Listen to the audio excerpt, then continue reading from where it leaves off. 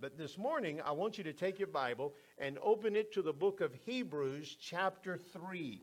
Hebrews chapter 3, and I want to show you this morning a phrase that appears not once or twice, but 3 times in the book of Hebrews. Now, the Bible only has to say something one time to be an authoritative, inspired word from God. But when the Bible says something on more than one occasion, we ought to pay close attention to what is being said. And you'll find it interesting that this phrase that is quoted 3 times is actually a quote from the Old Testament. So in Hebrews chapter 3, you're going to find the phrase first in verse 7, where the scripture says, "Wherefore, as the Holy Ghost saith, today, if you will hear his voice, harden not your hearts." Now notice verse 15, where it's repeated, while it is said, "Today, if you will hear his voice, harden not your hearts." And then if you go to chapter 4, the last phrase of verse 7, as it is said, "Today, if you will hear his voice, harden not your hearts." Now, these 3 passages of Scripture, along with some others that we could read, very clearly imply that God still speaks to people today. But I am amazed how many people today are reluctant to acknowledge that God is speaking to them. You know, many years ago when I was a young preacher and I would preach primarily across North Alabama, I could go to churches like Bethel and we'd have a service, and maybe if it was a multi-day revival, the pastor would ask on the last night, "Does anybody have a word of testimony to give?" And people would stand and say, "I have a word." And they would say things like, "You know, God spoke to me this week about sin in my life." Or someone else would say, "God spoke to me about going and making right a relationship." Someone else would stand and say, "God spoke to me about giving to meet a need." It was nothing uncommon to hear people stand and say that God had spoken to them. But can I tell you, in these last few years of traveling as a preacher, I rarely hear anybody say publicly that God is speaking to them. And I began to wonder, well, is it because God is ceased speaking? I don't think so. I just think we've reached a point in our culture when no one wants to acknowledge that God is speaking to them. And I think I understand why.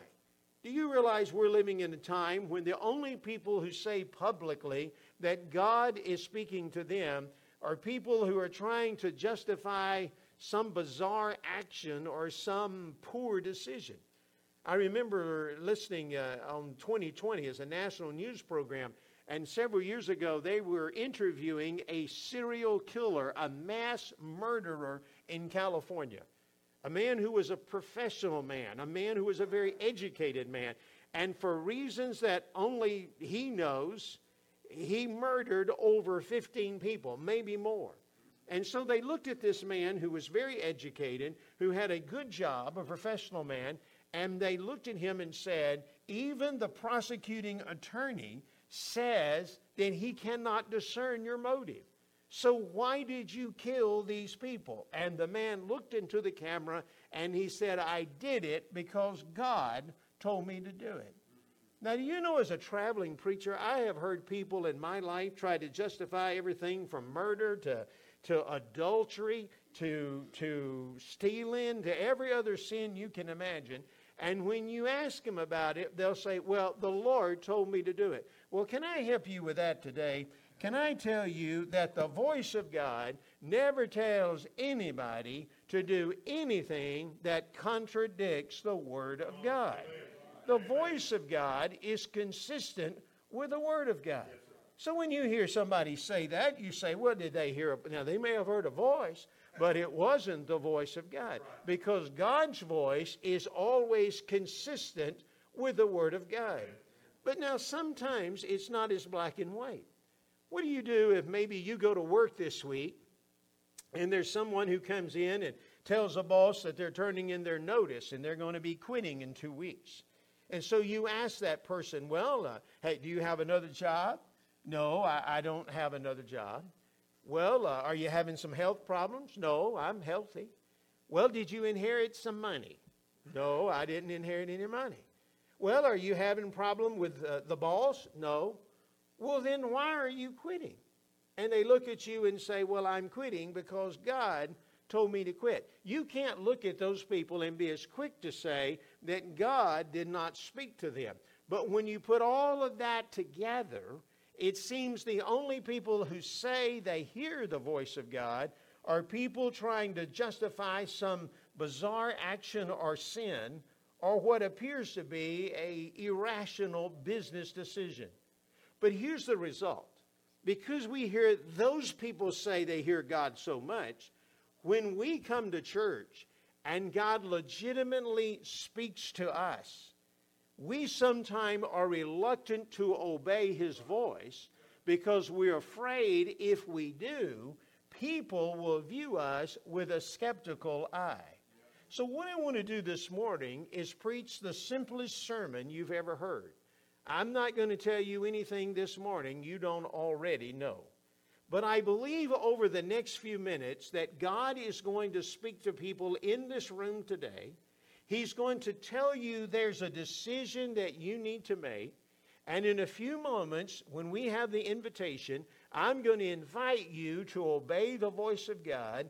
And I promise you, if you come today and do what God told you to do, that no one in this room will view you with a skeptical eye, but instead they will rejoice that you obeyed the voice of God. Amen. For example, you know, there's probably some people here, and I don't know who you are. I didn't discuss it with Hal or Brother Bill, but I preached long enough to know in a crowd this size, there are probably some people sitting here today, and you hear the voice of God telling you that you need to become a member of Bethel Baptist Church. That this is the place where you need to plant your life and your membership.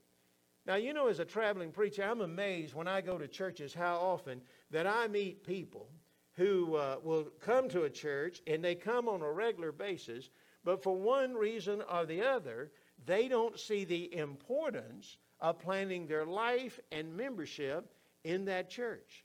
I remember preaching one night in the close of the service. This lady come to me. I'm sure she was a very sincere, godly woman. I don't question that. But she came to me and she said, "Preacher, I want you to know I'm not joining this church. Matter of fact, I'm not joining any church." And I said, "Well, I'm curious. Why won't you be willing to join this church or any other church?" She said, "Oh, I'm not going to join any church because I'm going to glean from all the churches." I said, "Really?" She said, "Oh, yeah, I'm coming to the special day here, and next week there's a church, and they're having a workshop, and I'm going to go to that church, and then there's a church over here, they're having a singing, and I'm going to go to that church, and I'm just going to gather from all the churches." And I guess she thought I would be impressed. But I looked at her and I said, "I'm so sorry to hear that." She said, "Sorry for what?" I said, "I'm so sorry that you will never grow as a Christian." She said, "Oh, you misunderstood. I'm going to go to church and I'm going to gather from all the churches." I said, "Oh, I understood you. But I repeat what I said. You're not going to grow as a Christian." She said, "Why do you say that?" I said, "Because God designed Christian growth to come through our involvement and our identification or membership in a local New Testament church. That when we plan our life in one church and with the people in that church, we work together and pray together, that's when we grow as a Christian." She said, "So you don't think that I can live the Christian life unless I'm a member of a church?" I said, "Now, by your definition, I didn't say that. I said you wouldn't grow as a Christian. Now, you may be able to live a Christian life, a moral life, but I said you're not going to grow." And I said, "Let me explain it to you this way. By virtue of traveling, and I fly quite a bit. And when I get ready to fly, I drive over to Huntsville, Alabama, and I go over there and I get on an airplane, and I don't know why, but if you've ever flown, you understand when I say I don't know why they designed it this way, but almost every airplane that leaves Huntsville, Alabama is going to go through Atlanta, Georgia. Did you know that? I mean, they do. I've told people I've done that so much, I am convinced when I die, I'll go through Atlanta to go to heaven. And I'll probably be stuck there waiting 2 hours to get to glory. I don't know. But I said, you know, sometimes I get on that airplane and we'll take off, and boy, we're making great time. And I'm thinking we're going to get to Atlanta early. I'm going to have plenty of time to get to my next plane. And then the pilot comes on. And he'll say, folks, it's a little congested today in Atlanta. And I just need to tell you that they've told us that it's going to be a few minutes before we can have a landing slot. So we're going to go into a holding pattern until we're cleared to land. Now, I've flown long enough. I know what that means. It means we're going to fly around in circles until they tell us we can land. And you can fly around for 30 minutes just going around and around waiting to land. And I told that lady, I said, now, lady, what you think about that airplane? It's flying, but it's not going anywhere. And I said, in the same way, you can live the Christian life and not be going anywhere, not growing in your Christian life. And I said, because God sovereignly designed Christian growth to come through our membership in and our involvement in a local New Testament church. That's what he designed. Now, sometimes people think they've got such great excuses. I'm amazed at the reasons people will give you for not joining a church. I was in South Alabama several years ago. There was a couple in the church where I was preaching. They probably were in their late 60s, maybe their early 70s, if I guessed. And they were two of the most beloved people in that church. I mean, everybody loved this couple. I mean, church was over with. People just kind of gravitated to them. They were the most optimistic, affirming, positive people you've ever met in your life. And so one day when I was there, I said to the preacher, I said, you know, that couple, everybody loves that couple. He said, oh, they do. They're the most encouraging people you've ever been around in your life. And I said, you are so blessed to have that couple in your church. And he paused. And he said, you know, Phil, that's a strange thing. They're not members of our church. I said, that couple, they've been here every service. He said, oh, they come all the time. They just never joined our church. They're members of some church out west somewhere, and they've never joined our church. And I said, well, why don't they join? He said, I don't know. I said, well, how long they been coming? He said, well, I've been the pastor for 5 years. They was coming before I got here, and when I talk to people, nobody can remember a time when they weren't coming to our church. And I said, well, why don't they join? He said, I told you I don't know. I said, well, why don't you ask them? He said, I'm not going to ask them. He said, well, if I ask them, they'll get mad and leave, and then people get mad at me, and they'll run me off. Then I saw that look coming. He said, but you know, Brother Phil, you leaving Wednesday night. Why don't you ask them? And I said, okay, I will. So we had this lunch on Wednesday, and I said to the lady, I said, you know, everybody in this church just loves you and your husband. Oh, we love them, Brother Phil. We just love this church. And I said, well, you know, they tell me the strangest thing. They tell me you're not members of this church. No, we're not, Brother Phil. We're members of some church out west. She told me where. And she said, you know, we may move back out there someday. And if we do, our church membership's waiting on us. I said, well, how long you been going to church here? God is my witness, she said, 42 years. You've been going to this church, we've been going to this church for 42 years. But she said, but we may move back there someday. And if we do, our church membership's waiting on us. And I looked at her and I said, ma'am, can I just share with you? And I shared with her about Christian growth and how it happens. I said, now let me tell you what I think the Lord wants you to do. I think you and your husband need to plant your life in this church, be a member of this church, start growing as a Christian. If circumstances change and you move back out west, you can always move your membership back out there. But while you're here, you need to plant your life and your membership in this church, and you're going to be amazed when you do how you begin to grow as a Christian. That act of commitment changes everything. She said, well, I'll talk to my husband, and we'll see what he says. And so that night we had the service, and I remember we gave the invitation. The first two people to step out was that man and woman. And they came forward, and I knew in my heart why they were coming. They were coming to be members of that church. And so they came forward, and they said something to the pastor. And I got to tell you, I saw that pastor do something that I don't think I'd ever seen in church before. The preacher got tickled. He's laughing. The couple's just standing there. And then later in the service, he said, folks, I'm sorry I was laughing, but I got to tell you what that man said to me with a straight face.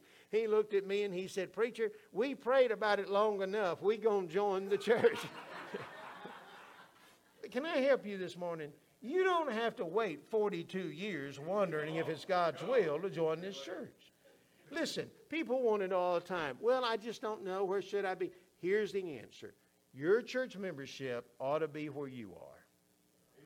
And if this is the place where you're getting blessed and fed and ministry, it's where the Lord wants you to be. But see, the devil wants you to keep putting it off because the devil knows you're going to stay in that holding pattern and you're not going to get out of that holding pattern and start growing in your Christian life until you make that commitment. Now, again, I don't know who that applies to this morning, but let me tell you, there may be some of you may have been coming here for 42 years. I don't know. But you know this is the place that you need to be. You and your spouse need to be. Your family needs to be in this church and be a member. So why don't you just say, all right, we're going to obey the voice of God. And in a few moments when we give the invitation, you just step out and come. Brother Bill's going to be standing here in the front. And you just come and say, we want to come. I want to come. We want to be a part of this church. You say, well, I didn't talk about that.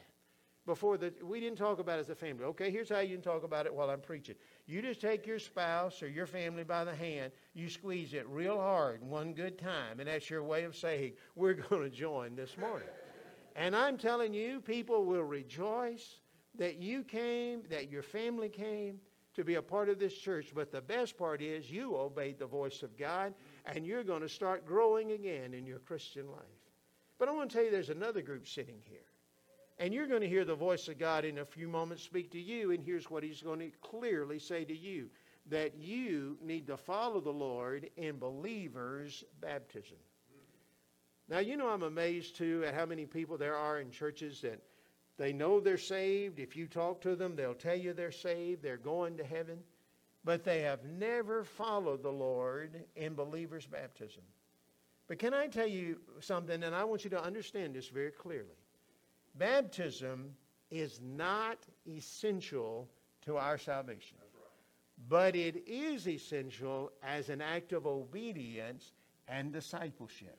You see, once we become a Christian, the first step God calls us to do is to follow him in believers' baptism. And baptism is a picture. It literally is a picture of saying that I identify with Christ, his death, his burial, and his resurrection. It is your way of telling people, I am a follower of Jesus Christ. But I'm amazed how I've met everyone from children to teenagers to adults to senior adults who know they're Christian, but they've never taken that step. So in a few moments, when we give the invitation, would you be willing to come and say, you know what? I need to follow the Lord in believers' baptism. But I'm going to take that issue one step further. And there may be some of you sitting here today, and you say, Brother Phil, I'm real confused about this because I'm already a member of the church. I've gone through the baptismal pool, but I've never been at peace about my baptism. I'm always bothered about it. Why is it when I see people baptized, it's like I hear a voice saying, you need to do that? Well, maybe you're like a youth minister who came to see me years ago. He sat in our home, and this was the essence of our conversation. He said, Brother Phil, there's something missing in my Christian life, and I don't know what it is. He said, I've done everything I know to do. I read the Bible through in a year. I went on a mission trip. I've confessed all my sins, but there's just something missing in my Christian life. And I said, well, why don't you tell me your life story? Maybe I identify the problem. He said, well, there's not much to tell. He said, I grew up going to church. He said, when I was 7 or 8 years old, we had a vacation Bible school commencement service. I was sitting on a row with a group of boys. The boy on the end went forward, and the next boy went, so we just all got up and went forward. He said, I remember the only thing that happened was they sent us over to this room, and when I got in the room, this lady came in with a clipboard and asked us our name, address, parents' name, what a phone number was, and they just brought us back in. And all I remember the preacher saying is all these boys want to be a part of the church. And said we were baptized, but nobody talked to us. Nobody prayed with us. I just went forward because all those other boys went. He said, but I went all the years going through the youth group. But he said, when I was in college, I came to understand what it meant to be a genuine Christian and follower of Christ. And while I was in college, for the first time, I gave my heart and my life to Jesus. And it was then that I was saved. And after that, a church asked me to help with their young people, and I've been doing that ever since. I said, now, wait a minute. You tell me you were saved when you were in college. That's right. All right, now tell me, when were you baptized? Oh, I told you I was baptized when I was a young boy. But you tell me you were saved when you were in college. That's right. I said, let me help you. The New Testament order is for us to be convicted by the Holy Spirit, for us to be converted, and after our salvation, to be baptized. You see, in the Bible, baptism never precedes salvation. It always follows salvation. But you know what happened to that young youth director has happened to some of you. When you were young, you went through a decision, you were baptized, but at some later point in your life, you know you were saved. But since you've been saved, you haven't followed him in believer's baptism. I've watched people from teenagers all the way up to a lady who was 92-year-old come forward and say, I have wondered for 80 years what's been missing. And now I know what it is. Because she said, for all of those years, I sit in church and I heard the Spirit of God say, you need to follow me in baptism. And I never understood why. And she said, then I realized it comes after I was saved, not before I was saved. And she said, I got it in the right order. Can I tell you, that's what may have happened to some of you. And this morning, you may just have to set your pride aside and come and just say, you know what, I'm like Brother Phil said. I really look at my life and my conviction, and I know I've got it out of order, and I want to get it in the right order so I can get on to step 3, 4, 5, and 6 for my Christian life. All in being obedient about step number 1 of obeying the voice of God and following him in baptism. But can I tell you, there's one other thing I know God will speak to people about today, and I'm going to mention it just briefly, but it's most important. You're sitting here today and you hear the voice of God saying to you that you need to give your heart to Jesus, that today you need to be saved. I'm amazed whenever I preach, there's always people in the building who have never given their heart to Jesus. And maybe, they come and they listen, and this may be true of you, if you're a boy or girl, teenager, or a man or woman. In a few minutes when we sing, you know the voice of God is speaking to you and telling you need to be saved, but you're just a little reluctant to respond, a little to obey. And maybe the reason is because you're afraid. And you're afraid, well, if I come forward today, wow, is the preacher going to ask me, to name the 66 books of the Bible or the 12 apostles or name the 10 commandments? No, none of that's going to happen. You see, the devil wants you to be intimidated and afraid. But you don't have to be intimidated and afraid. So in a few moments, after I'll have a prayer and Hal will lead us in singing, and your pastor is going to be here, I'm going to invite you just to come to where he is standing. And when you can come, here's what you say. I'm not a Christian, and I want to be.